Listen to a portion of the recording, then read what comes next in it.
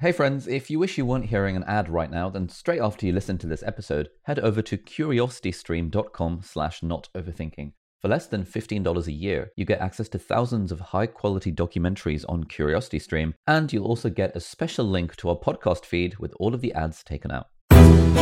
My name is Ali, I'm a doctor and YouTuber. I'm Taimur, I'm a data scientist and writer. And you're listening to Not Overthinking, the weekly podcast where we think about happiness, creativity, and the human condition. Hello, welcome to another episode of Not Overthinking. How's it going, Ali?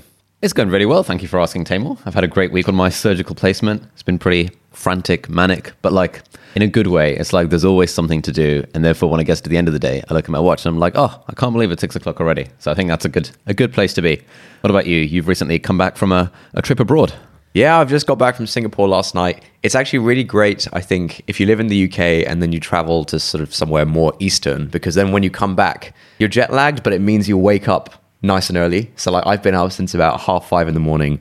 And so even though we're recording this like 7:30, which is, I wouldn't be awake at this time normally. I feel great. This is awesome. Excellent. That's great to hear. Should we just jump into this week's topic?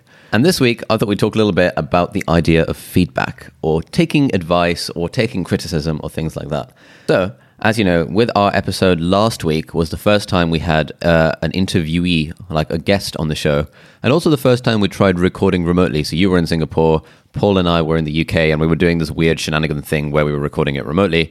And we had a couple of comments from people, including our mum, saying that she felt that the episode lacked energy or lacked kind of interest. And that really got me thinking as to how much we should kind of take on board feedback of this sort. Do you have any thoughts on the topic? Oh man, I've got lots of thoughts on this topic. I think this is sort of related to stuff we've talked about like self-help and how I kind of got a bit disillusioned by that whole thing because I feel like it promised me all the answers and it didn't really provide them. I think it's really hard. I think when it comes to, for some reason in my head at least, I don't know if you'll agree with this. I think I've spent most of my life thinking that there are answers for most things and that someone has the answers and that they can tell you the answers and then you're good. And so I think there's a real trap when it comes to feedback and advice where if you have this sort of mindset that I have and I'm trying to sort of break out of it, where you kind of feel like there are right answers and someone can give them to you, then you kind of overweight individual pieces of feedback and that's not necessarily good. So one thing, one sort of area that I'm getting feedback from lots of people on at the moment is that I'm trying to start this company with my friend and we're trying to figure out exactly what kind of companies we should target. And so we're speaking to various people about whether they might use the kind of product that we're building. And so I chatted to one of our cousins who's an actuary and his advice was all very much related to, oh yeah, you should do this, this and this because then actuaries will use it. And I spoke to another guy who used to work as an accountant and he said, oh yeah, you should do these other things and then accountants will love this thing. And then I spoke to a guy in private equity and he was like, oh, actually, forget about finance. There's no way you can ever sell to finance. They're really old school. They don't want new software. And so all these people who, in my mindset going into these meetings was that these people have the answers. I just ask them what we should do. They'll tell us what to do and we'll do it. And yet they've all given different pieces of advice, feedback, pretty contradictory. And so at the end of the day, it's still up to us to figure out what the hell we're doing. But actually on that note, I think a lot of our listeners would be intrigued to know, like, what is this business that you started that gets you in the room with people in private equity and actuaries and all this sort of stuff? Like, what are you working on these days? That's a good question. I'm sort of winding down from my, I guess, day job at Retool, which is a startup in San Francisco. And my friend and I are starting a company where we're building a new kind of modeling tool. So if you've worked in any kind of business, you probably know that pretty much the whole economy runs on Microsoft Excel. Every company is making all their decisions based on models that they build in Excel to kind of project how much money they're going to have in the future and, you know, what new lines of business might do for them and so on. And so there's all this work being done in Excel to create models for things. But we our main thesis is that we don't think Excel was designed for modeling. And actually, if you go back to the 1980s, the very first version of the spreadsheet software, which was called VisiCalc, it actually looks pretty much exactly the same as Excel does today. So in 30, 40 years, there hasn't actually been any change in spreadsheet software, but it's so flexible and so easy to use that it's like the default way for anyone to program a computer. Anytime you need to do something involving numbers on a computer, you just bash open Excel and crunch some numbers, and you don't need to know how to program. You just need to know like basic maths. Okay, one semi-related question. What does modeling mean for the uninitiated amongst us? Modeling's a really hard term. Actually, yeah, because I remember basically since like the end of secondary school, I kept hearing the word modeling and models in like so many different contexts. And everyone was like, oh, like so many different people would be like, oh yeah, we do like modeling for this thing. And I'm thinking in my head, I'm thinking, what the hell is modeling? Everyone's doing modeling. In this case, modeling just means sort of creating a simplified version of the world that lets you sort of think about things like this. So Ali, you run a little business on the side, SixMed. Maybe you want to see, okay, how do we, how much money might we make next year? So you might make a spreadsheet where you enter stuff like, okay, well, how many customers do we have last year and the year before that and the year before that? And then you might say, okay, so our customers are growing by like 20% each year. So for next year, maybe we'll have 20% more customers. And so that'll be one part of your model. And then there might be another part saying, okay, how much money do different lines of business within SixMed make? And then maybe you'll like project that into the future for next year to make those forecasts. So a model is just like a simplified view of the world that helps you sort of understand how things work. And we're building like a new modeling tool. Cool, fair enough. So you're basically building the next Microsoft Excel, but for more like businessy focused people, not really for consumers like me. Well, I think in tech nowadays, there's sort of a bit of a shift towards like these sort of prosumer products where they're making their money from businesses, but they're actually really useful for individuals and consumers. An example is Airtable. They're also sort of taking one slice of Excel functionality, which is the sort of database use case. Lots of people use Excel and spreadsheets just to store data. And so Airtable have come along and they've turned that into its own product. And businesses are paying money to them to use this, but loads of individuals actually use this too. And a lot of the positive feedback we've gotten for Causal, which is what we're building, is from individuals saying, man, I'd love to use this to like do my personal finances and model my real estate investments and this kind of stuff. But I think feedback and advice is going to be like a massive part of what we're doing in these early stages and even after that. And so, yeah, at the moment, I'm really grappling with like figuring out how to take advice from people. Okay, so I think there's a different sort of mental model, again, with this word model, that you have with this business versus what we have with this podcast. Because I guess your idea with the business is creating something from scratch, not quite knowing what people are going to use it for, and kind of trying to get that advice in order to form how you build your product. But when it comes to creative fields, like, for example, I don't know, writing or illustration or podcasting or YouTubing and things like that, the general advice tends to be that the creativity should almost come from within, and that you shouldn't really listen too hard to what people are telling you about your stuff, because ultimately it's more about what you want to make, and the more you can exercise that own personal creativity muscle, the better a thing you will make in the long term. So in a way, sort of taking advice about your stuff becomes even more subjective than it is in your thing. Because in your thing, these are people who are going to buy your product who are giving you advice for it. In this podcast, for example, it's people who are listening to it. I don't know if you think of those in any different ways. Just because someone's not paying for something, is there should you take their advice with a pinch more salt? Yeah, that's an interesting question. I think it sort of depends on the goals and stuff. So like for something like a podcast, or if you're creating art or content or whatever, right? A big part of that is putting some part of yourself out in the world. And so, yes, you could like completely pander to your audience and maybe it'll go really well. But that might not be your goal, right? Your goal might be to sort of be really real and authentic and connect with people sort of through yourself, rather than just pandering to, whatever people will click on the internet. And so in those kinds of areas, I think advice is, you want to downweight advice a little bit, or at least downweight a certain kind of advice. So for example, if you have a very particular sort of vision for, I don't know, what the aesthetic of your YouTube videos should look like, something like that, and you want to like create this one particular aesthetic, and someone tells you, oh man, actually orange is my favorite color, you should switch from blue to orange. I think that's the kind of advice you can fairly discount and not really pay any attention to. Whereas if it's sort of advice that doesn't relate to the very personal part of what you're doing, for example, if lots of people are saying, hey man, I think your audio setup's really weird. I can't really hear you. That's the kind of advice which is a lot more objective and isn't related to the very personal side of what you're doing. And that's the kind of advice that you should probably take on board. Yeah, I think that makes a lot of sense. But I suppose most advice does fit somewhere on the spectrum between I don't like the color orange and your audio quality is objectively worse than other podcasts that I've heard.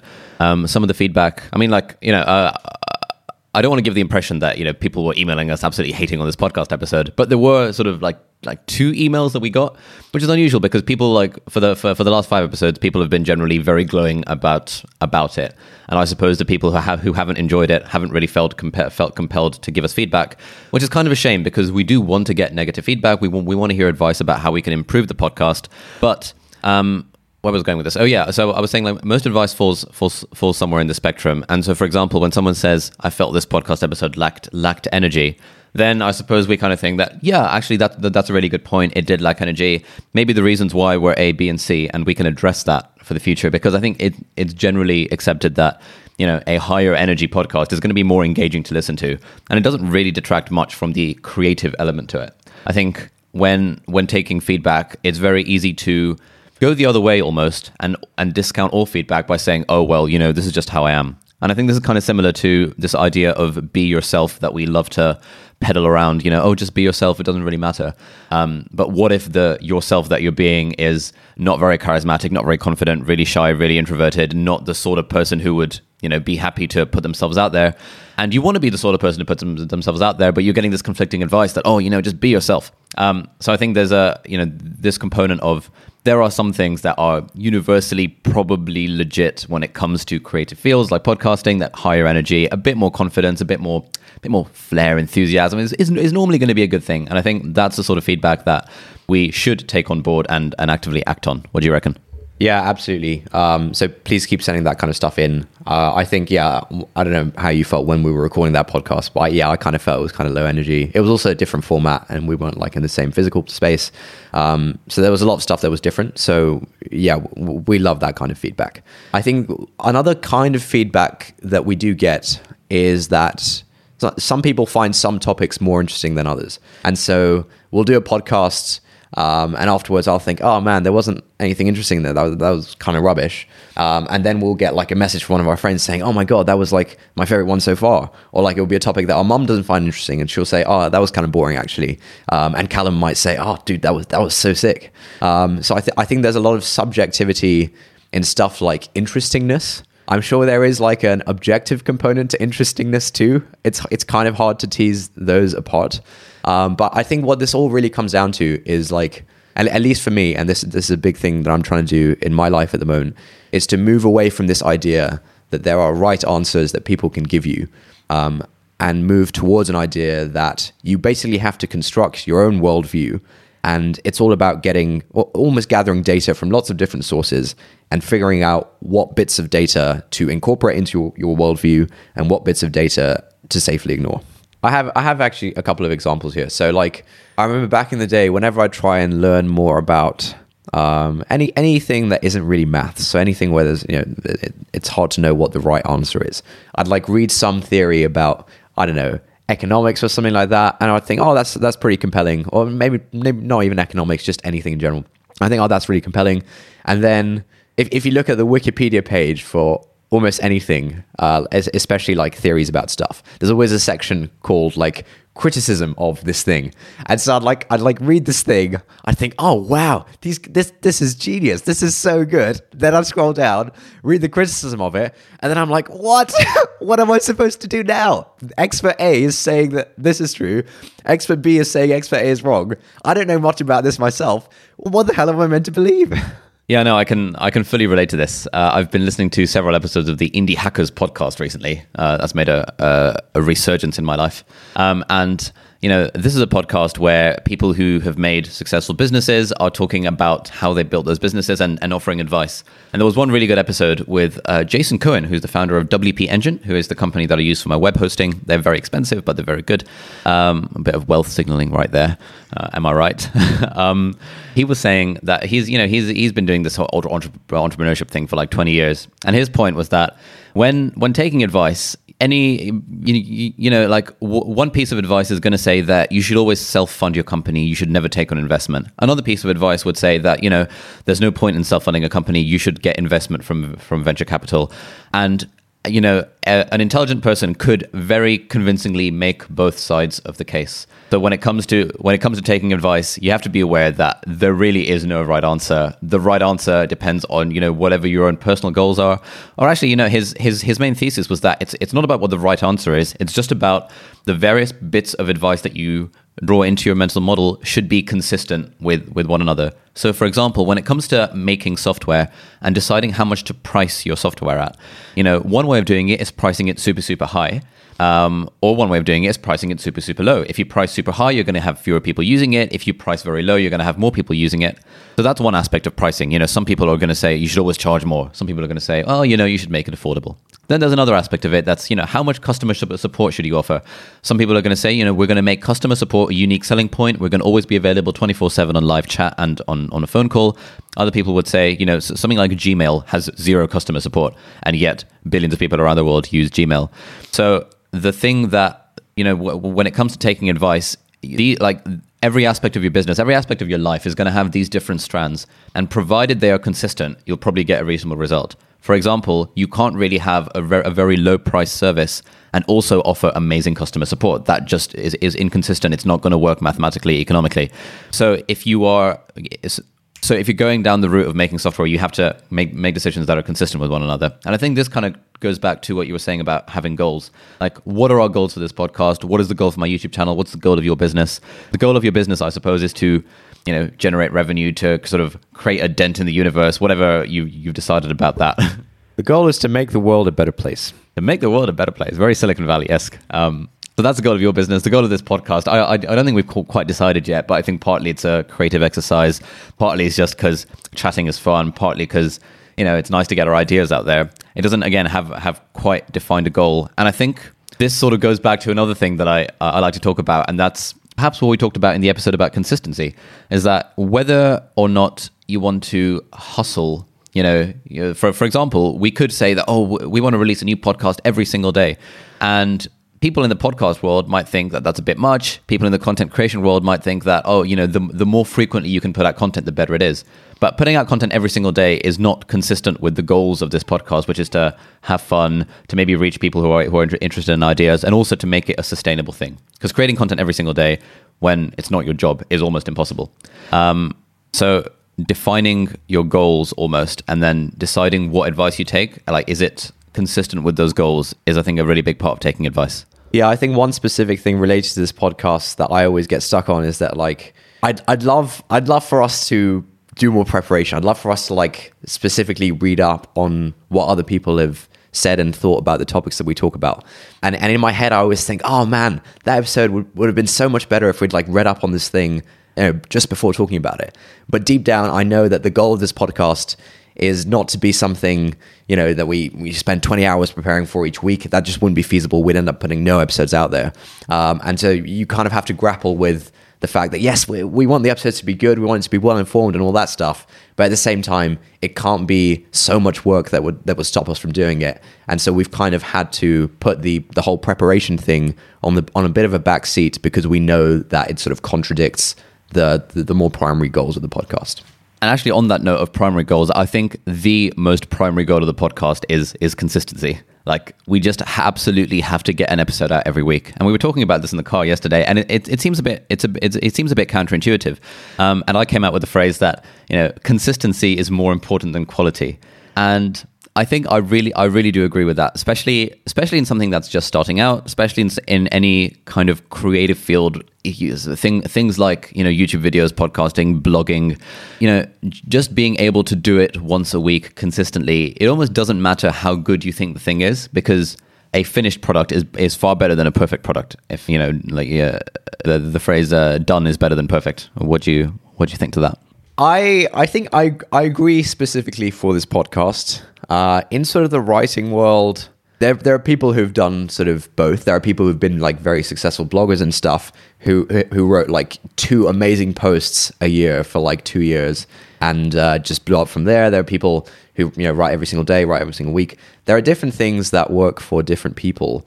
I had a point I wanted to make here. One sec. Yeah. So the other thing, I think for the podcast, it really is about consistency, and I think that's partly because we're probably not the best judges of which podcasts were good and which weren't. For example, I don't know, in at least half the podcasts we've recorded, afterwards I kind of feel, oh man, that could have been better in this way. Was that even interesting? There was nothing insightful there. And then other people might find it actually quite interesting. And there might be other podcasts where I thought, oh man, we had such a good idea, man. Oh, God, we really know this stuff. And other people are just like, what the hell were you talking about? And so I think like consistency is good because it kind of averages all this stuff out. It doesn't sort of overfit to your own opinion and taste about what you think is good. It kind of means that chances are in the long term, there'll be plenty of content that you've created that kind of tailors to lots of different people. And so I think you've got to like, maybe downplay your own opinion of how something went because it might not be that accurate. Yeah. I think I agree with that. We are very poor judges of what is actually good, and this is a really common thing amongst a lot of YouTubers, where you would hear people say stuff like, "Oh, I spent 80 hours working on that amazing travel vlog of my trip to the Bahamas or whatever, and that only got like 10,000 views." Obviously, all things relative. 10,000 views is still pretty solid. But then, I just sat in front of my webcam and I spoke for 20 minutes about my breakup or about my thoughts and feelings about how my day went, and that got 500,000 views. It's completely insane. Like, people have this experience, and I've certainly had this experience where you would release a video thinking, oh, this is a bit crap. I don't know why I'm releasing this, but I suppose I should because I need to release a video once a week. And then that video ends up doing a lot better than videos that you perhaps thought were much more of a masterpiece. And so, like, having had this experience so often and having heard about it so often, I now almost completely discount my own opinion of what my content is like, because I know that, fair enough, some people are going to like it, some people are not going to like it, and some things are going to resonate with people more than other things. One thing that Tim Ferriss, our favorite guru, likes to say is that if you aim for every piece of content to be loved by 10% of your audience, that is a good place to be, because the more you try and make your stuff appeal to everyone, the less any specific person is going to absolutely love what you're saying. So I think this sort of 10% is quite a good rule of thumb. Things like my monthly favorites videos where I talk about my favorite books and stuff, those get a lot fewer views than things like an iPad review. But I've had emails and messages from people saying that they love the monthly favorites style of videos. It feels a bit more personal. It's more the sort of thing they watch, and they don't really care about, how to study or how to use an iPad. So that encourages me that, this is actually valuable. People seem to like this. Therefore, I'm going to keep doing it on a consistent basis. Yeah, I think that's spot on. I think it's sort of on the face of it, it seems like lots of domains in life are about accumulating sort of quantity of attention in a sense, like number of followers on Twitter or number of subscribers to a YouTube channel or whatever. I'm sure there are analogs in pretty much every field. Like, I don't know how much money you're making at your job or stuff like that. When actually, certainly in my experience, it's really about the sort of the depth of the connection that you're having. And so, like, I don't have that many followers on Twitter, and I know people who are like prolific in certain spheres on Twitter who have like less than 10,000 followers, and they have like a few thousand followers, but they've like created this really intimate community of people who follow each other and follow them, and they meet up in real life, and they really genuinely sort of engage with one another, and I think that's like massively valuable. And so, I think down weighting the sort of the outward metrics and thinking about what your real metrics are is important. And I think more often than not, the real metric should be like you say, how many people loved this thing. It should be sort of depth rather than breadth almost. I think one other really dangerous dimension to advice and feedback and stuff is that, again, I can only speak for myself here. I suspect this applies to lots of people. I think it depends on who's giving the advice. I think especially, I don't know, in the way we've grown up in school and stuff, a lot of emphasis is put on authority figures and people who are older and people who are experienced and things like that. And so much of society revolves around appeasing authority figures. That if there is someone in a position of authority who gives, to you, if you see them as an authority figure and they give you advice, I think you can't help but take that advice far more seriously than if it was from someone who wasn't in a position of authority. And I think that's really dangerous because I think, honestly, in large part, authority figures don't really have any more answers than non-authority figures. I think it probably depends on the domain. If you're talking about something quite specific and you go to like an expert in this subject or whatever, you should probably listen to her or him. But in so many other things, you should try and figure out, okay, this person to me is an authority figure, but he or she is an authority figure in this particular field. And so I should take their advice very strongly in that field. But if they're telling me about, some other random thing, they probably don't know that much about it. And I think you can't help but think they do know about all these other things, even though they're really just the authority in this one narrow area. So for example, at my job right now, often we'll have like an idea that we think is quite good about something we should do. Or like, we should start writing blog posts of this kind of format. And because we just came up with the idea ourselves, we're like, yeah, it sounds good, but I don't know. And then like one of our investors or advisors or someone who's like really experienced will tell us, oh yeah, you should write blog posts of this kind of format. Then we'll think, whoa, wow, that's so genius. And it's like the same idea that we came up with just a few months ago. We just downweighted our own idea until an authority figure told us to do that thing as well. Okay, so what you're, I'm not sure how much I agree with this. Like, I appreciate the sentiment that we all probably overvalue the advice from authority figures, but I think even if someone is just a few years older than us, and we're asking about a domain where age effectively correlates with experience. For example, within medicine, if I want to get careers advice, I'm going to go to someone who is in the position that I kind of want to be, and ask, have you got any tips for how I go about doing this stuff? But what I'm doing is that any advice they give, I am applying to my own model of where I think they're going, and also taking into account the fact that they're old and don't know how the internet works, most likely. So, for example, if I were to ask my mum what the best way to get ahead in medicine is, or this idea of getting ahead, we can argue about. She'd probably say, it's all about getting those extra postgraduate degrees. It's maybe about doing, a research project in Harvard, getting your name in big name publications, and ultimately working towards becoming a professor. Which speaks to a very specific worldview that very much values academic authority as a thing. And given that I now know this about her, any advice I have to take with that grain of salt, where I'm saying, okay, that's the place where she's coming from.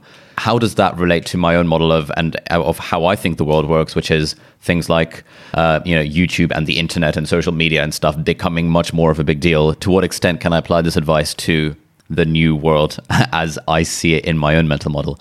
But when it comes to things like, if someone's been through 10 different like relationship breakups, then, they're probably a reasonable judge of how to cope with a breakup. And therefore, asking for their advice might seem a reasonable thing to do. Yeah, you said you were going to disagree with me, but it sounds like you've just completely agreed with me there. I think like the domain of careers is one domain in which it's like so heavily weighted towards authority figures, because like who else do you ask about like careers advice but people who are in those careers who are like older than you and stuff. And so careers advice is very much dominated by authority figures. But I think things are changing in careers so fast right now that genuinely, if you're like in school right now or something, you should probably severely downweight career advice from anyone above the age of 30. They've grown up in like a completely different world from you. And like the kinds of career advice that I think is really valuable nowadays, the kind of advice I'm seeing on like Twitter and stuff from people who are sort of in the native to this sort of new age of the world of work, where social media matters and so on. It's wildly different to the kind of career advice that older people tell you. So I think you have agreed with me that like, yeah, authority doesn't necessarily mean that they're right about everything. That sounds like an obvious statement. And so you should like try and figure out the context of the person from whom you're seeking advice. In the case of the person who's had 10 breakups, they probably know a thing or two about breakups for sure. Well, yeah, so it does sound like we agree pretty much. You're right, as always.